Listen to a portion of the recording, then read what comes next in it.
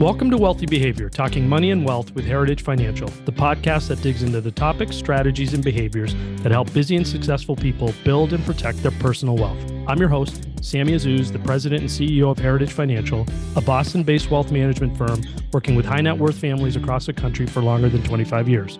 Now let's talk about the wealthy behaviors that are key to a rich life.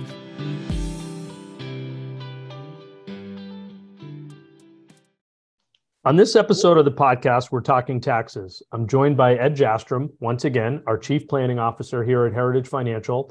And Ed, I know that you and I at some point after people had gotten most of their tax stuff into their tax preparer in April, whether or not they filed or not, but early enough in the year so that they could do something with this advice, we wanted to talk to people about taxes, tax planning, things that we see when we're helping people with their tax planning, when we're reviewing their tax returns after the fact, things that we can get out of that type of review to help people with one of the things they can't stand the most, which is taxes, and helping them to figure out ways to minimize their tax obligations strategically versus doing things that sometimes fall in the bucket of cutting off your nose to spite your face, or saving you on taxes by making you less money. So as we dive into this, what's important to you in terms of this topic to kind of kick us off?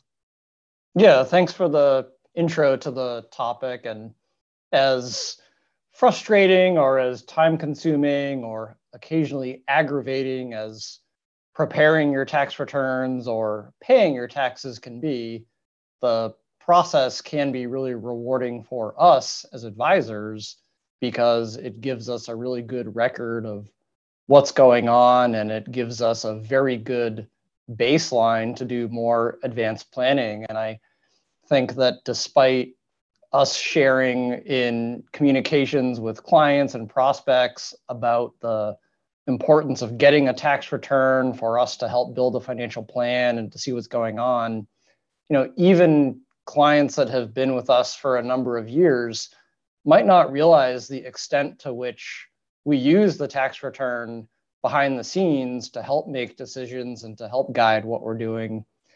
And I thought of three important areas that are kind of big value adds and big important reasons for collecting a tax return, just from my experience and in getting ready for you and I to talk today. The three things that came to mind were that the tax return is just a good ledger of what happened. It's a record of the prior year. It lets us see that what we expected to take place actually did. If there was anything unexpected, it gives us pause to go investigate what happened and why. And it just lets us look at the information that we know and have about a client and make sure that we're all on the same page. So kind of step one in terms of how the tax return could be important, it's just setting the record straight and making sure that our baseline assumptions are starting at the right point. It's fact checking. I think the second part of why the tax return can be really important and why reviewing it with your advisor can be important is where we start to add value. And that's not just the fact checking or the baseline, but that's looking at opportunities. Is there something that happened strategically in the prior year that we should make sure happens again? Is there something that didn't happen that could be beneficial that we need to revisit and implement? Where are the strengths and weaknesses? Where are the risks and opportunities? So that's kind of part two of the tax return review process. And then I'd say part three is a lot bigger picture. It's maybe where traditional tax planning or tax advice starts to kind of fall off, and where you really need a comprehensive financial advisor to step in. That third part is taking the tax return information that we've kind of confirmed and done our baseline planning with, and using it to create those what-if scenarios, those projections, not just for the current year, but for a multi-year horizon. There's things that individuals could do in one tax year that might help them right then and there, but might actually be, backtracking in the long term, or vice versa.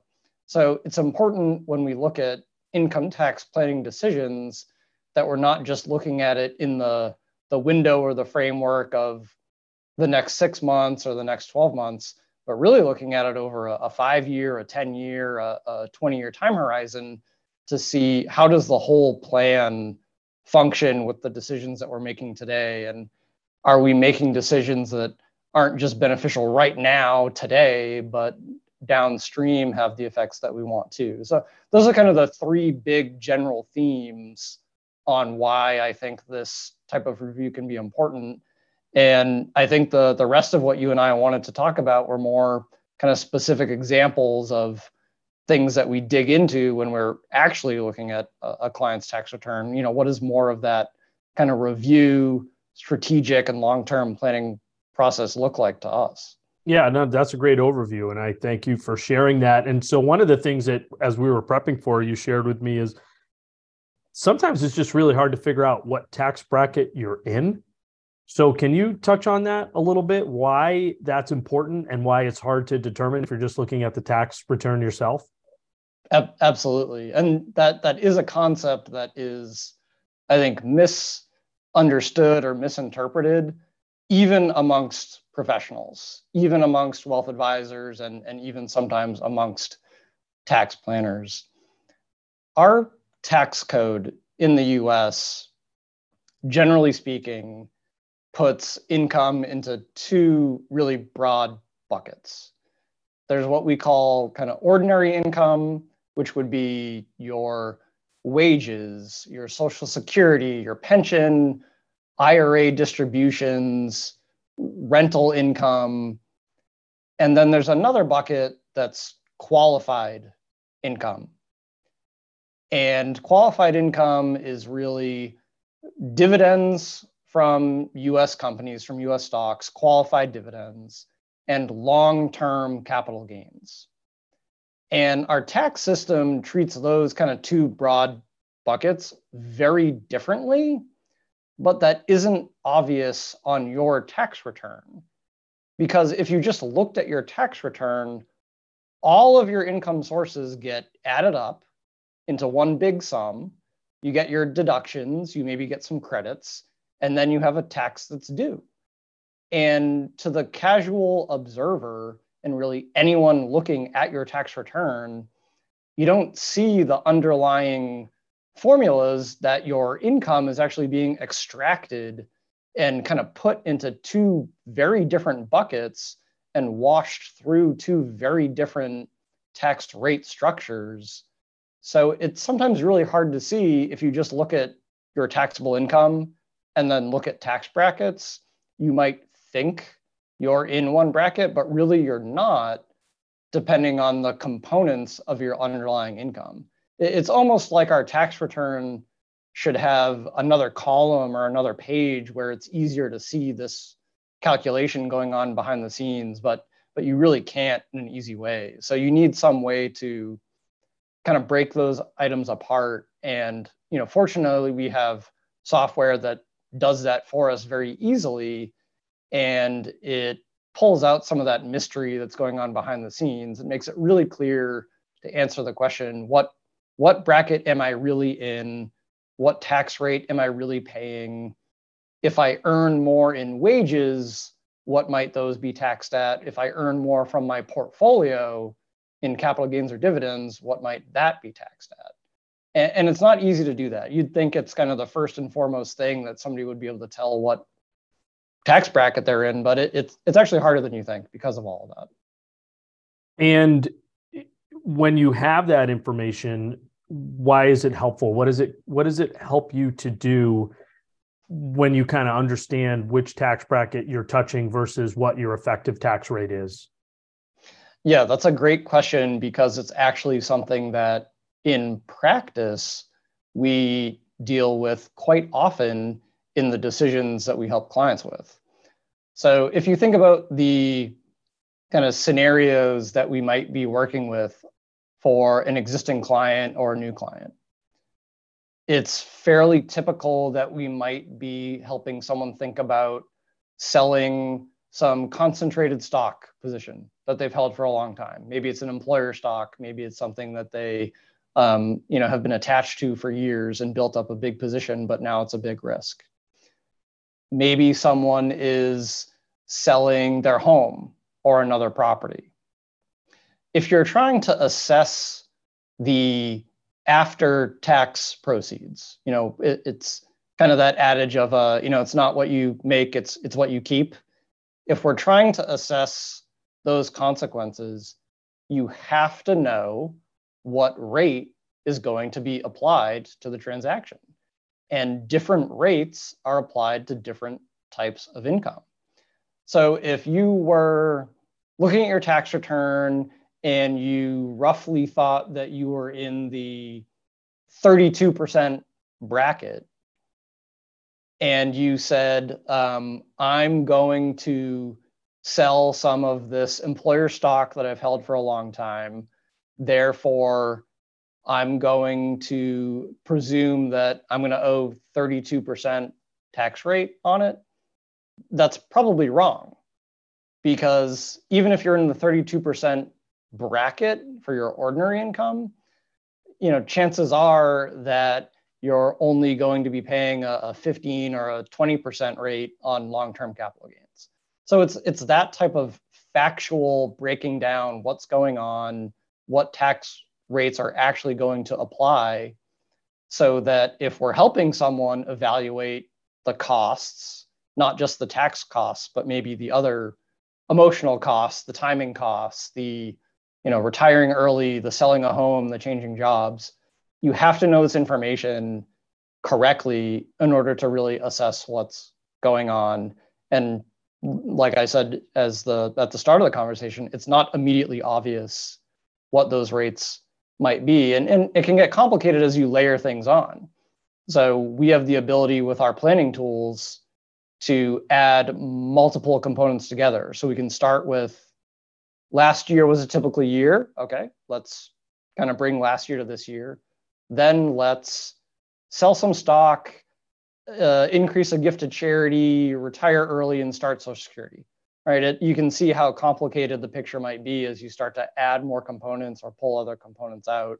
So it's important to put all the pieces together and see how it shakes out. Otherwise, you just don't know what to expect. And we want to do as accurate planning as we can and have as much predictability when there's so many things going on that we don't know what the outcome will be. If we can kind of narrow the range of outcomes, I think we can all make more informed decisions. And ultimately, that's what we're trying to help our prospects and our clients do, is to make better informed decisions. So let's dig into that. If you had the opportunity to sit with every one of our clients and shadow them and people who aren't our clients just throughout the course of the year, what are some things you would want them to do in order to improve their tax situation? What are some things that you see a lot that you would want them not to be doing? Because when we're reviewing the return after the fact, we've lost the opportunity to fix last year or help out with last year. So if you could shadow them during the course of the year, what are the do's and don'ts that you see after the fact that you'd want to remedy? Yeah, there's a few areas that we come across, I think, more often than others, and a few things that come to mind when we're either reviewing a return or thinking about, more proactively what should we be looking at in the coming years. The first thing that comes to mind is someone taking the standard deduction or itemizing, and how close are they between one or the other? It used to be in years past that the vast majority of our clients and any new prospects that we were meeting with were itemizing their deductions. But tax laws changed pretty dramatically at the end of 2017. And really since then, many, many more individuals and households have not been able to itemize their deductions and have been taking the standard deduction. But a lot of individuals that we come across, especially with newer clients, is they don't realize how close they are between the standard deduction and the itemized deduction, and they don't realize the components of their itemized deductions that they might have lost and how you could maybe be more tactical. So one of the things that we see very often is charitable giving methods aren't optimized. Individuals might be giving away cash rather than appreciated securities, and they might be giving money away that they think they're getting a tax break for, but they're actually not, or they're not getting as big a break as they thought they were because they haven't changed their strategy since 2017 because no one's looked at it and told them otherwise. So that's one of the most common areas that we see, I think, is digging into the itemized deductions, what changed in the last few years, and is there anything in your plan in the next few years that you could maybe take more advantage of being able to get a bigger itemized deduction than you have been in the past. Hey, Ed, real quick, is that one of the things that's set to sunset in 2025, or is this staying the course unless somebody proactively changes it in Congress? I'm glad you brought that up because that was the next place I might be going, is that these big changes that are this kind of titanic shift in how we've had to think about deductions and tax planning. If nothing else happens, almost all of those changes roll off at the end of 2025 and will be back to the way it used to be. So individuals who used to itemize that are now taking the standard deduction might be able to itemize again, but it also means keeping an eye on things like deductible medical expenses, your property taxes, your state income taxes, your charitable giving. And then something that a lot of our clients are familiar with is items like being able to potentially deduct some or all of your tax prep fees and your investment management fees. Those deductions have completely been eliminated for the last several years, but would be on schedule to come back at the end of 2025. So this will be a area of our planning that will be evolving and certainly is not static because it is something that will be changing. And when we develop our financial plans for our clients and do those multi-year projections, the projections have the assumptions that that tax law rolls off and goes back to the way it used to be because that's the way the law stands now. So if there's any action in Congress any differently, or if there's any components of that that get modified by legislation, our software will pick that up so that when we're looking out into a few years in the future, it'll be a better, more accurate presumption of what we should expect. Got it. And so you were going to go to something else before I interrupted you with that question. So please jump back to that. I was curious on that sunset because I know that creates a lot of questions, and it's not just that. There's estate tax implications, which we'll get to at some point in a future podcast. So thanks for taking that detour. Just getting back to kind of the other themes, or when we look at a tax return for a new client or an existing client, what are some of the more common or kind of consistent items we're looking at?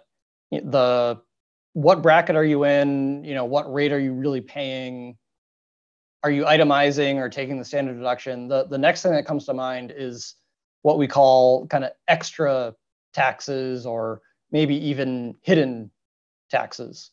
Now, these are a few things in the tax code that are not part of the tax brackets. They're kind of their own separate tax planning item. And there's three that come to mind that we see fairly often, and you can do some planning around if you have the information and you're working with a client that's engaged in the planning process, like we like to be. The three are the net investment income tax, a Medicare surtax on wages, and then something that's known as IRMA, which is an extra tax/cost assessed to individuals on Medicare. So let me go back to the first one. Net investment income tax. It's sometimes called NIIT, and that is an extra tax of 3.8% that can apply to individual tax filers with gross income of 200,000 or more and married tax filers with gross income of 250,000 or more. And it can apply to your income above those amounts or whatever your net investment income is. So interest, dividends, capital gains. So that's something for working individuals, high income individuals, but we also see it in later years for people who aren't working. If there's a large capital gain, or if you have for example, think about a large deferred compensation payout or some other item. So the net investment income tax applies to multiple types of income. So it doesn't really matter whether you're pre-retirement, early retirement, or well into retirement, it could still apply. So that's one we watch out for because you might be able to plan around it by timing events certain ways. The next one I mentioned is a Medicare surtax. This one just applies to wages. So it's not a factor for retirees, but if you're working, it applies to individual combined wages of 200,000, or if you're married filing jointly above 250,000. It's a relatively low tax. It's 0.9%, so it isn't too material, but it's just something to be aware of that it can start to increase kind of your average tax rate, and it is something that we pay attention to in planning. The last one's IRMAA. That's the abbreviation. It's income-related monthly adjustment amount. I thought IRMAA was a hurricane, Ed. It's not a hurricane? No, not this one, but it might feel like it to some people. It's basically, if you're on Medicare, so if you're 65 and over and on Medicare, the amount that you pay for your Medicare premiums is actually income tied. So the more income you have, the more you pay for Medicare premiums. A lot of people don't realize this, especially people who aren't on Medicare yet don't know that there's that relationship. And this one's really tricky because it doesn't actually show up on your tax return anywhere. It's not a tax that you pay when you file your taxes. What happens is that the information from your tax return gets communicated to Social Security and Medicare, and then in a subsequent year, if your income was high enough and triggered one of these adjustments, you would start paying higher premiums for Medicare, which usually means if you're on Social Security and you have your Medicare premiums withheld from your Social Security payment, net, the way you would experience it is that kind of all of a sudden your next month's Social Security payment would be lower, and you'd be saying, well, what happened? And it's because of IRMAA. If you reach these income thresholds, you start to pay more. And there's a few tiers. So it phases into a gradual increase of something like $30 a month, but gets substantially more costly, and it applies per person. So if you're a married couple and you're both on Medicare and you hit one of these higher thresholds, it can add hundreds of dollars per month per person for a full year or more. The good news is if it was from a one-time event, it rolls off. This isn't a permanent change. If you had a one-time high income year, you'd get hit with this, and then in the subsequent year, you file your tax return again, it goes back down, it goes back down. There's a few exceptions to the rule as well related to medical emergencies or death in the family, where you can request to not have this apply if the reason for the income change was one of these exceptions. But otherwise, you got to be careful. It's a cliff issue, not a range. So if you go over these ranges by $1, you get tripped into these higher costs. So when we're looking at things like capital gain distributions or selling a home or taking a large withdrawal from a retirement account, anyone who's on Medicare, that's something that we pay really close attention to because it can be a nasty surprise that happens later on. And like I said, it isn't obvious on the tax return because it doesn't show up there. That's where the data comes from, but there isn't anything on your return that would alert you to this. It happens after the fact. So it's an area of planning that over the last few years has gained a lot more attention in our field. And I think we're doing a good job of spotting it and being aware of it. Can't always avoid it, but if we can't avoid it, being aware of it is the next best thing. So, fewer surprises down the road. Got it. Thanks, Ed. It turns out, for those who are dying to know, Irma was a hurricane, but it was spelled with an I, and it was in 2017.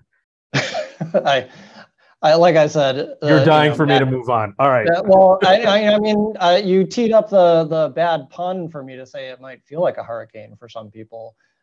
Yeah, I probably brought us back down to a place we didn't need. So I know that you also wanted to touch on some life stage related advice or situational advice, which are two different things.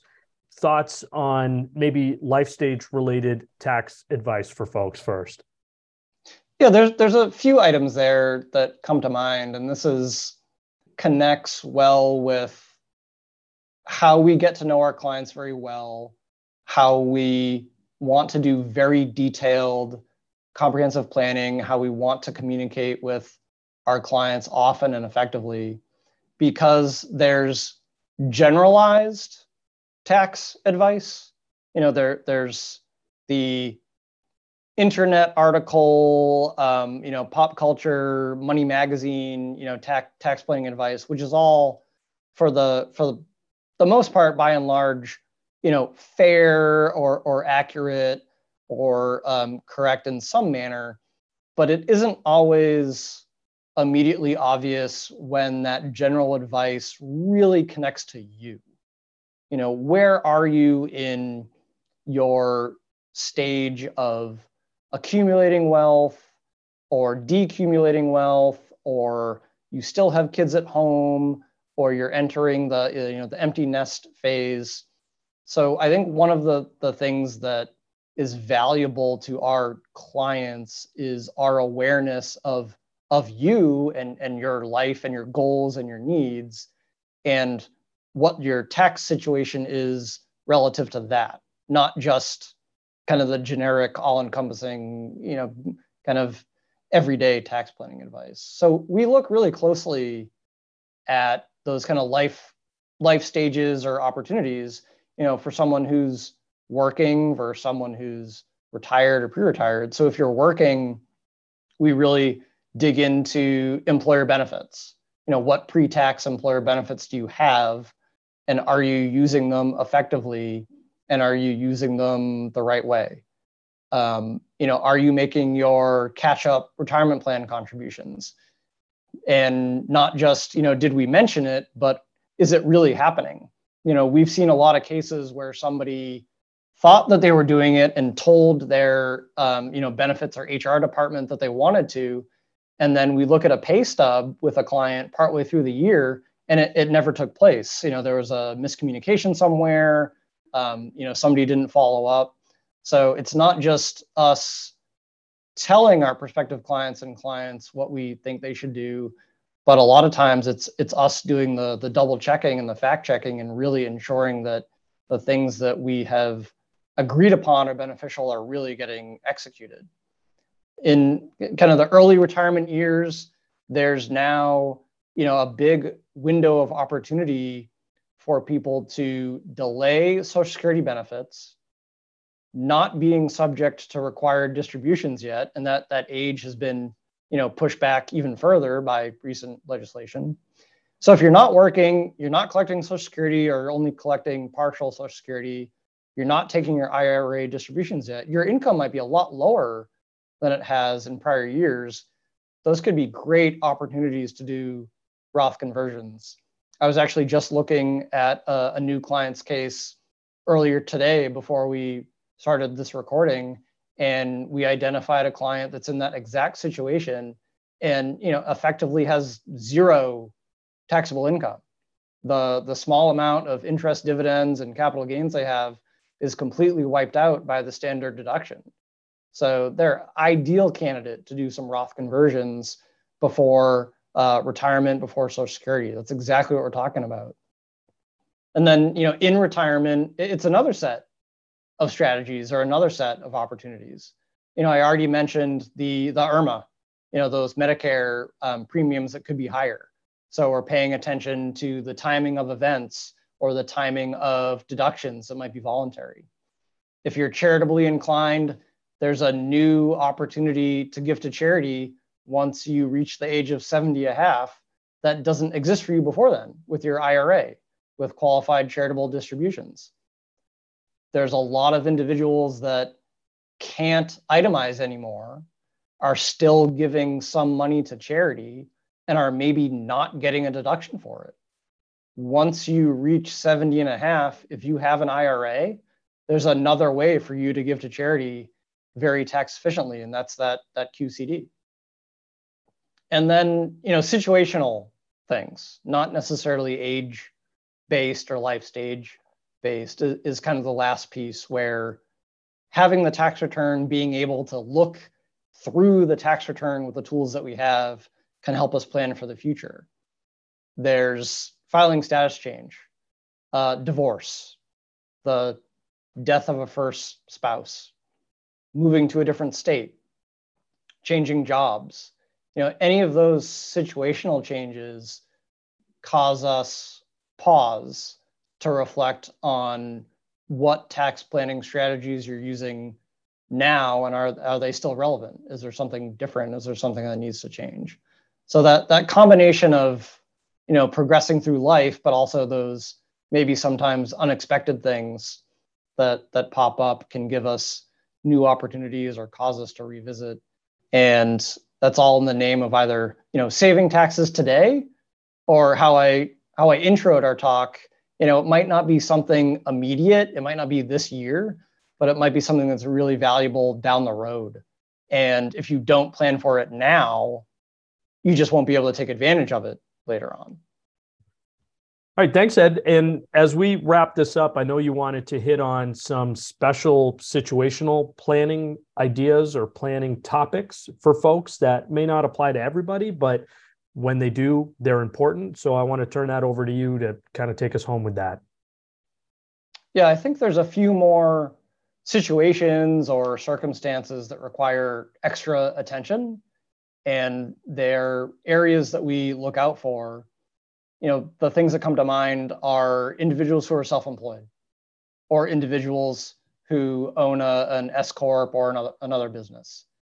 Anytime we see that, it means that there's another layer of data for us to analyze and another layer of potential opportunity. Another one that we come across quite often as we meet with new clients is concentrated stock positions. Most often from an employer, it could be from RSUs or stock options, or even concentrated stock within a retirement plan.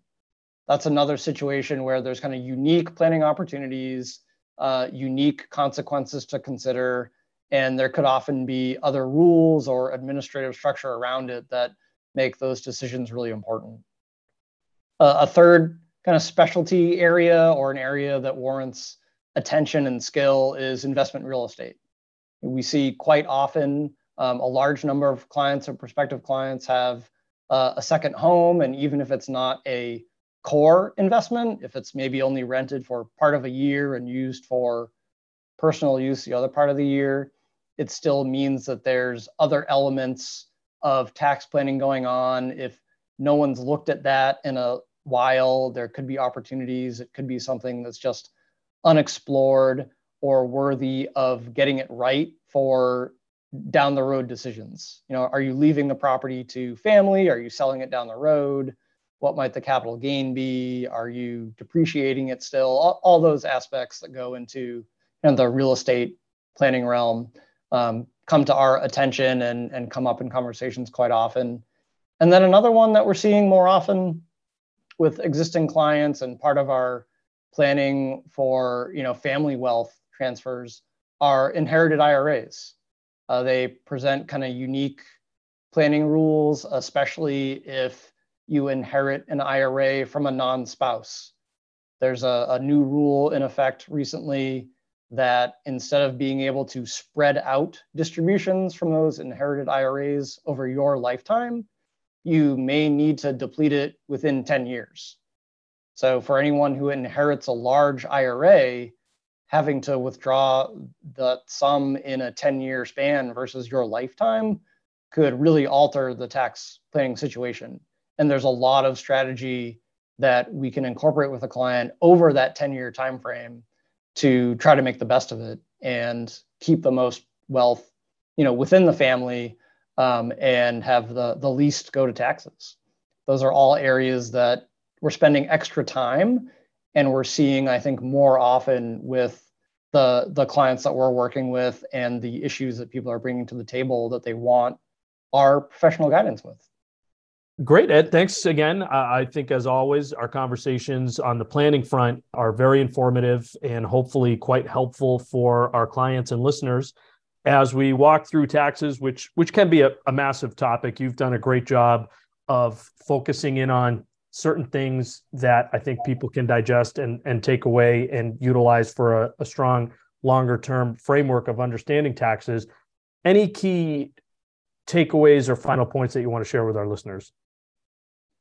There is one that's actually kind of unrelated to the tax planning side of things, but equally important. And that's whenever we're looking at a specific topic area and applying our skills and experience as advisors, whether it's income taxes or estate taxes or insurance planning, but I think it's most applicable with income tax planning. We want to make sure and have good conversations with our clients so that they're making informed decisions. But we also want people to know that it isn't just the tax facts that determine the course of action that we take, right? There's behavioral issues to consider. There's personal preference. There's liquidity. There's how much risk are you able to take and how much risk are you comfortable taking? So there's all those other opportunity cost factors or comfort level factors. So we'll provide all of the education, all of the analysis, all of the data crunching that we need to present prospects and clients with the ability to make good informed decisions. But there are instances where we might all agree to do something that maybe doesn't maximize tax planning perfectly. And that's okay if it fits in with your other goals and objectives and wants. And that's the kind of outlier takeaway that I wanted to end on, is that all of this is part of a bigger comprehensive plan. It's a part of just a bigger conversation and helping our clients meet their goals. And we'll do our best to maximize returns, to lower taxes, to decrease risk when we can. But it's all part of that big picture. And this is just one component of making it work for our clients. And it's an extremely important component because at the end of the day, keeping more of what you earn is going to allow your capital to grow and compound in the future. So it's an ongoing conversation. It's an ongoing conversation with your advisor, with your advisory team. You want an advisor who's connected to your tax planner, your tax preparer. You want to stay in touch with them during the course of the year. You want to build a long-term plan, as you've shared. It's constantly evolving and moving. Tax laws are always changing. And I'm sure this is a topic we're going to touch on in many different ways in future episodes of Wealthy Behavior. So thank you for kickstarting it with us today, Ed. How to Build Your Next Million. Heritage Financial's newly released ebook teaches investors about the tools and strategies that can help them save, keep, grow, and protect their assets. This free ebook can be accessed in this episode's show notes and on our website at heritagefinancial.net. Today is a great day to learn how to build your next million. Thank you for listening to Wealthy Behavior. If you found the conversation useful, please leave a review wherever you listen to your podcasts and share this episode so those around you can live a rich life too. We appreciate your feedback and questions. Please email us at wealthybehavior@heritagefinancial.net. For more insights, subscribe to our weekly blog at heritagefinancial.net and follow us on Facebook, Twitter, and LinkedIn. Check out my personal finance blog at thebostonadvisor.com. Wealthy Behavior is produced by Kristen Kastner and Michelle Kakanis.